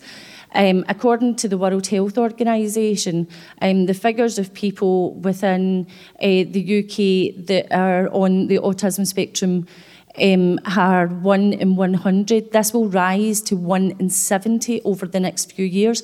That equates to almost 1,000 constituents in Motherwell and Wishaw alone who will not be able to access employment or education. Now, I've got my 13-year-old son sitting with me tonight. He wants to know what your party is going to do to eliminate that inequality. He is one of 3 brothers, all with autism, and every single one of them have experienced the inequality. And I wonder how your parties are going to do it, especially Labour and Liberal Dems, when you're not interested in taking up any sort of training. And in the manifesto, Labour manifesto today, I read what you were going to do for autism and people with autism. The word autism was mentioned twice in the entire manifesto. And it only stated that you will help remove people with autism from inefficient inpatient settings, and you will provide more ASNs. However, Angela, I do know that you voted with the Tories to cut the ASNs in North Lanarkshire Council, and my children have witnessed it firsthand. I've experienced it, so I can tell you right now, they voted with the Tories to cut it. So I'd like to know how your party is going to move on with its manifesto promises.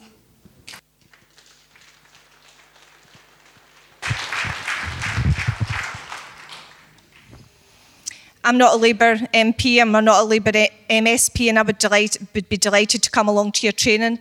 In fact, I think all public sector workers, because it is autism, it is something that is very much on the radar, and I think all public sector workers should undergo this training.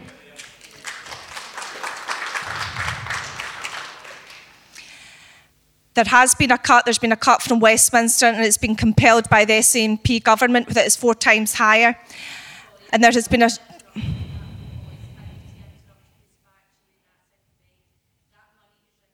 by the Scottish Government for ASN's North Lanarkshire Council cut it.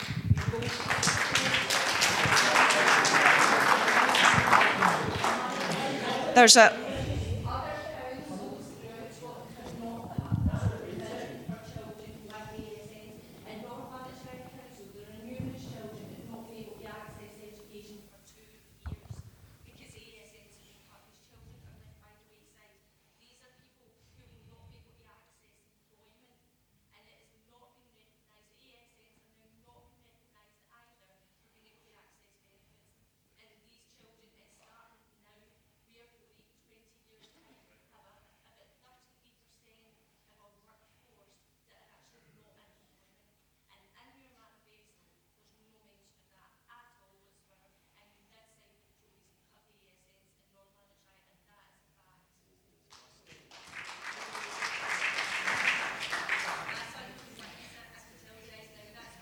Just want to let Angela come back on that. I'm just cautious of time. I appreciate your question. As I've said, there's been a £230 million cut to local government, to North Lanarkshire Council. I know you're disagreeing with me. There has been a cut.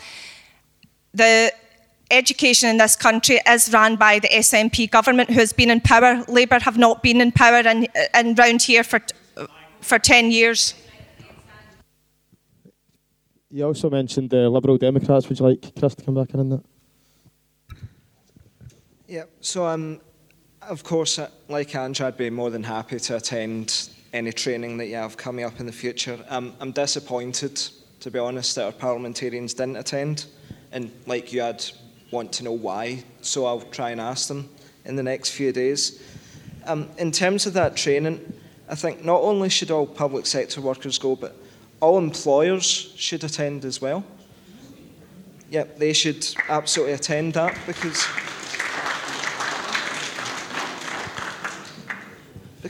I think quite a few employers probably don't quite understand how to deal with staff who have autism or that sort of thing. I think it's one of the problems in our society we don't pay enough attention to. And in terms of what else we would do for people with autism as well, a few years ago I went to St Angela Centre in Argyle Street, and they were telling me that they have, I think they called it cam rooms, where people with autism can go if they're struggling with what's happening. So I think we need to have that fully rolled out in a lot of public places as well, if that helps. Okay. We'll take one final question from the gentleman at the back, and then we'll let the candidates follow up. Sorry, I think they'd like Marion to come back in that before we go. Just after I got elected, the one-stop shop for autism in Motherwell was under threat, and I worked hard with the folk there, and I made applications to the council. I spoke in Parliament about it. And I started to learn more and more about autism. And since then, I've learned also the difficulties that people with autism have in accessing benefits. Now, if the children are excluded from education, as is happening in North Lanarkshire, because I've had letters telling me this, then their life chances are reduced, and they are more likely, therefore, to be in receipt of benefits later on. I'd met with government ministers on this, and I met with incredulity in some cases. They don't understand what's going on. I myself have been on autism courses, have applied for Autism Friendly Awards, and have them, because it's a growing issue. It's like many things. It's always been there, but it didn't always have a name. It wasn't always recognised as a condition, and the different variety and the different, how you can be on the scale from, fully functioning to not functioning. And it is an issue, and Angela would say that as well, in hospitals when people with autism can be admitted, and the overwhelming experience they have, because it absolutely overwhelms them, the change in circumstances, the noises, for some people it smells. I think every MP, MSP should go through some form of autism awareness, or even deeper than that. Now, MPs are jacks of all trade. I was asked questions today about pensions, something I didn't know. But every single functioning person in a public office should be willing to learn day and daily about things they do not understand, if it at all benefits the people they are there to represent. And that's what I've been trying to do.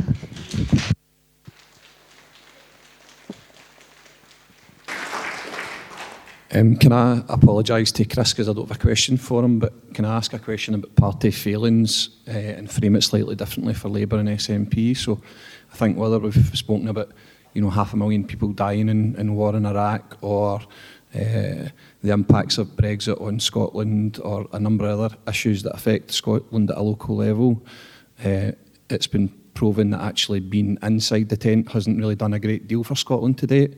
So going forward for the Labour Party, then how would the Labour Party make any real impact or dent in that going forward? There's all these things that have happened historically, and you haven't been able to do anything about it from inside. So if we were to vote for a Labour government UK-wide, then what's the chances that it's going to make a difference now?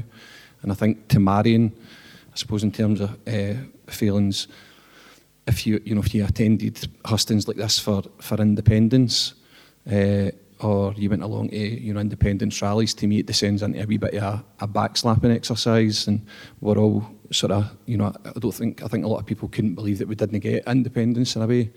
It seems gets a bit sort of self-congratulatory almost. So my question to you is actually, there seems to be a good SNP following here tonight, but how do we address the issue of independence for the people that have got genuine concerns about independence? I feel like there's a lot of questions there, and actually we're quicker to sell them the dream than we are to address the challenges of independence and answer them honestly. I watched Nicola Sturgeon answer a question last night again about how we would deal with issues around currency, for talking sake, and rather than actually just saying what life's hard just now, there would be a phase into dealing with the currency issue, and this is our plan for moving forward. It's like they want to sell you the dream all the time, rather than just speaking about, I suppose, like the benefits of self-determination and actually how it's a hard road to get there. Okay, so first question for Angela: why should people in Scotland vote for the Labour Party and trust them on their failings? We've been inside before, and it's not done us any good. So why is it going to be any different going forward? Thanks for your question. I've stayed in the Labour Party. At times for me it's been difficult, but I've stayed in, and we have made changes. When I spoke to the gentleman earlier, it depended on what your reason for voting yes was. If your vote for voting yes was for socialism and solidarity, then this is what's in this manifesto. We're offering real change for people across the whole of the United Kingdom. We're going to bring a green industrial revolution. There's going to be 35,000 jobs, unionised jobs. We're going to give a pay rise of 5% to public sector workers, whether you live in London, Liverpool or Wishaw.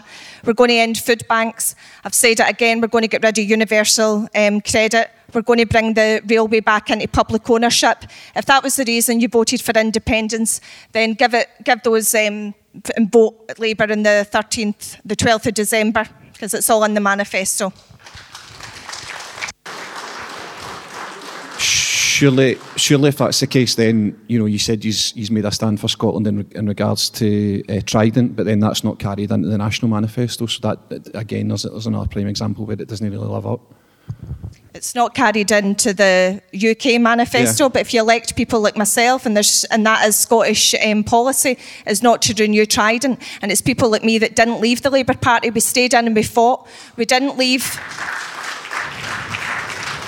We argued a bit, and it is Scottish policy not to renew Trident, and we would take that and influence it in at a UK level. Is there realistically enough of you, though? If you just want to, we're very tight on time, Mark, so if you just want to reiterate your last question for Marion. I suppose to Marion it was about, we were meant to have this sort of once-in-a-lifetime vote for independence, and at the time I was in favour of it. You could argue that actually the case for independence has been weakened. So in real terms, like, how do we get into actually answering the hard questions that are being asked of independence and speak about those in real terms, rather than almost try to sort of sell people the higher vision and the unicorn? Why can't we actually get in and tackle the issues? I feel as though, you know, we almost want to like talk over them rather than actually just, you know, address them and front them up head on. Thank you for the question. The First Minister has called for another referendum next year, and we're requesting a Section 30 order from Westminster Government, whoever is in power at that point, because no one knows exactly what will happen in this election. Funnily enough, as I've been champing doors and pounding streets for the last number of weeks, and will continue to do so for a wee while yet. I've lost a stone. I'm very pleased about that. But the question, when I'm asking people on the doorsteps in Motherwell and Wishaw who they're going to vote for, and I also ask them how they feel about independence, and every single night's work or afternoon's work I've done, yesers have always outnumbered no for independence. There is a real, in this constituency which voted yes in 2014, there is still a real thirst and hunger for it.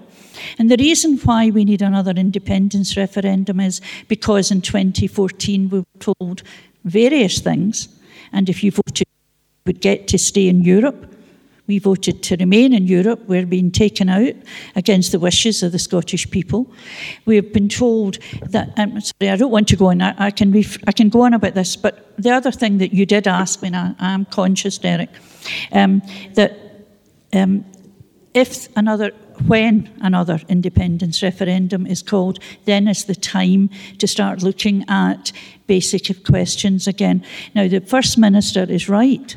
I mean, I would agree with her, because I don't agree with her on everything, but on this she's right. Why is it only England that can use the pound?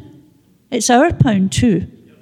You don't need permission from England to use the pound as an interim currency. The same way that various countries across the world use the dollar, they don't ask permission of the US. Is it okay if we use the dollar? They use it. We could maybe move on to, now here I'm going way out my depth with cryptocurrencies. I don't think it's a good idea, but we could if we wanted to, but we won't. We'll use the pound, and then we don't even, to rejoin, or in fact, by the time all these, Brexit will not be done and dusted on the 31st of January. Brexit will drag on for quite a long time.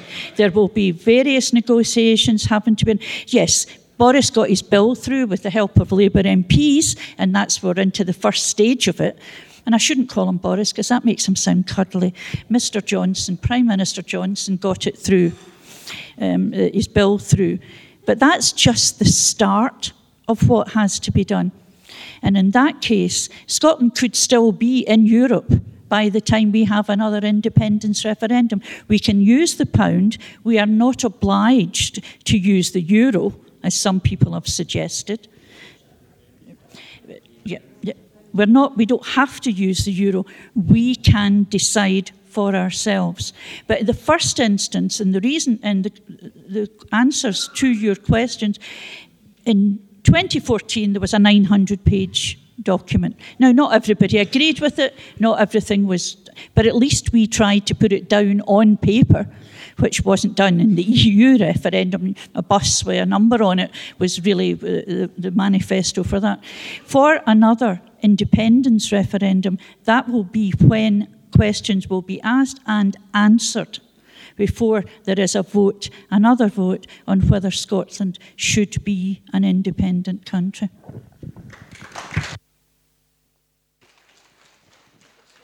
Okay, I'm really, really sorry, but I'm afraid we're out of questions. We have to be out here by past. So if anyone does want to ask a question, all three candidates are on social media. I'll make sure that they get the questions to you afterwards. We do want to give them all the opportunity to wrap up. I'm aware that Christopher didn't answer that last question, so I'll let you start first if you want to take to the podium or do where you're sitting. Up to yourself.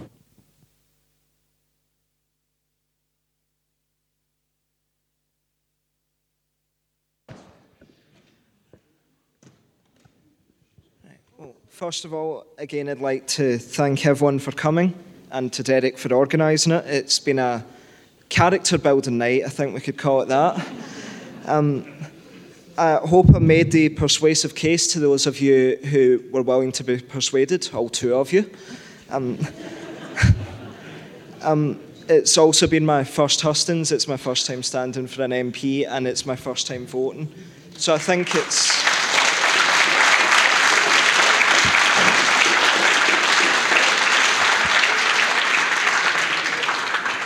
it's a good experience of what democracy can look like if it's actually put into place properly. A vote for me in this election is a vote for true community politics. I'll always listen to you if I'm elected, and I'll always put you first. And now, more than ever, Motherwell Wishaw needs its voice to be heard in the next Parliament.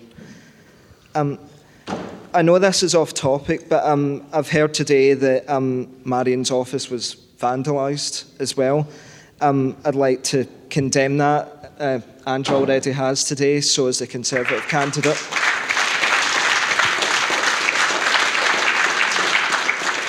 It's an example of what shouldn't be in democracy and what shouldn't happen in democracy. The people who did it aren't Democrats.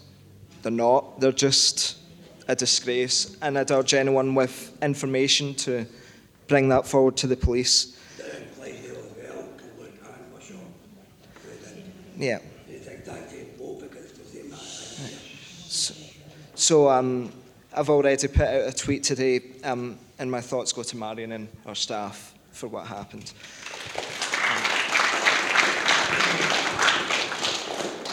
There's one more thing I have to say before I wrap up. You'll probably be happy that I'm wrapping up now. And in this election, no matter who you support, no matter which party you're a member of, just vote. Just vote.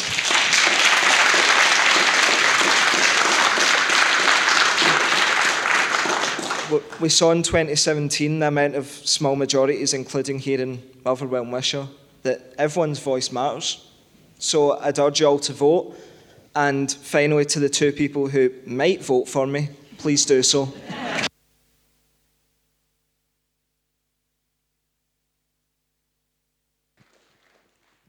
Angela, if you want to go up next.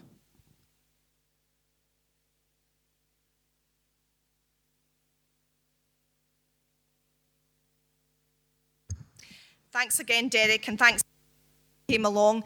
This is a strange experience, and for anybody that's not done it, it's like going into a room, half of them love you and half of them hate you, and it is very daunting. So a big round of applause for the other candidates, because it is a very daunting experience. As Christopher mentioned, tensions are running high. We can feel tensions running high in the room, but let's just keep it to debate and let's not have hatred towards each other.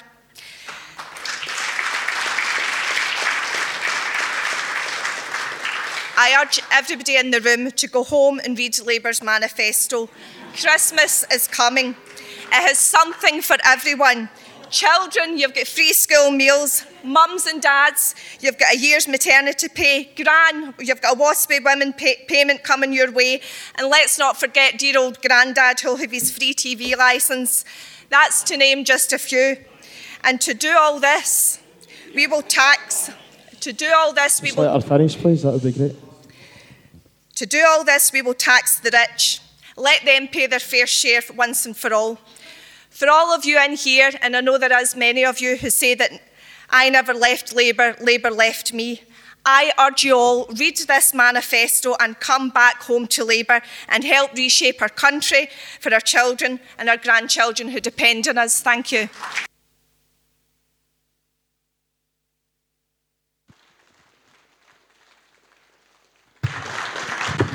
First of all, I'd like to thank both my fellow candidates for their kind wishes.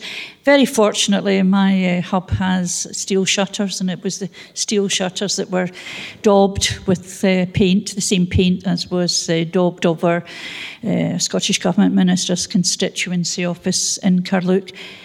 Politics has changed even in the short time since I was first elected. My late husband used to say, Marion, And folk don't go into this unless they want to help other folk. And just because people have a different ideology from you, most people who stand for election in anything want to help their fellow human beings. Their way of doing it might be different, but their hearts are in the right place. Kay Harman and I sat on opposite sides in the council, but Kay and I talked to each other and did then, and that's always been the way I've conducted my politics. There are even, and this will shock many people in this room, there are even Tories that I talk to at Westminster. And I've been told I shouldn't say that in public, but I'm saying it because there's a lot. Joe Cox, I signed the Joe Cox pledge and I did it willingly. Because yes, there is far more that unites us than divides us.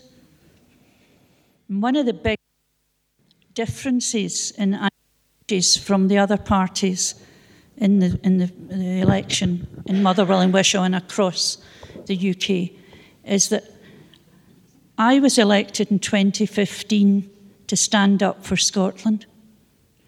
And I went down with 56 colleagues. I went back in 2017 with 35 colleagues, and we have continued to do that. We stand up for Scotland. We don't stand up for anything other than what is best for the folk that we represent. We sincerely believe that Scotland would do much better as an independent country, and I think the Brexit chaos that we have lived through, and I know that you're all sick of it, but could you spare a thought for those of us who've been sitting on green benches listening to it as well, day and night? This is what's been happening. And this Scotland is going to be dragged out of the European Union that came about after the Second World War, which has helped keep Europe peaceful, which has helped shape and help young people in Scotland widen their horizons through Erasmus scholarships. And that's not just folk going to university, it's folk, and there was a particular group I met from Easterhouse, a youth group, who went to Europe and learned so much more about how other people live. And this enriches Scotland to a degree that we'll lose that unless we can stay in Europe. The only way now, I believe, is that we can stay in Europe. And my party and I support a second referendum on Brexit, because there are people who have changed their minds, but there are many more people who just want it done because they're sick, fed up listening to it. The only way to really protect Scotland from Brexit and all the consequences for workers' rights and all the consequences that follow from that is to vote SNP in this election. Stand up for Scotland. Join me in standing up for Scotland on the 12th of December.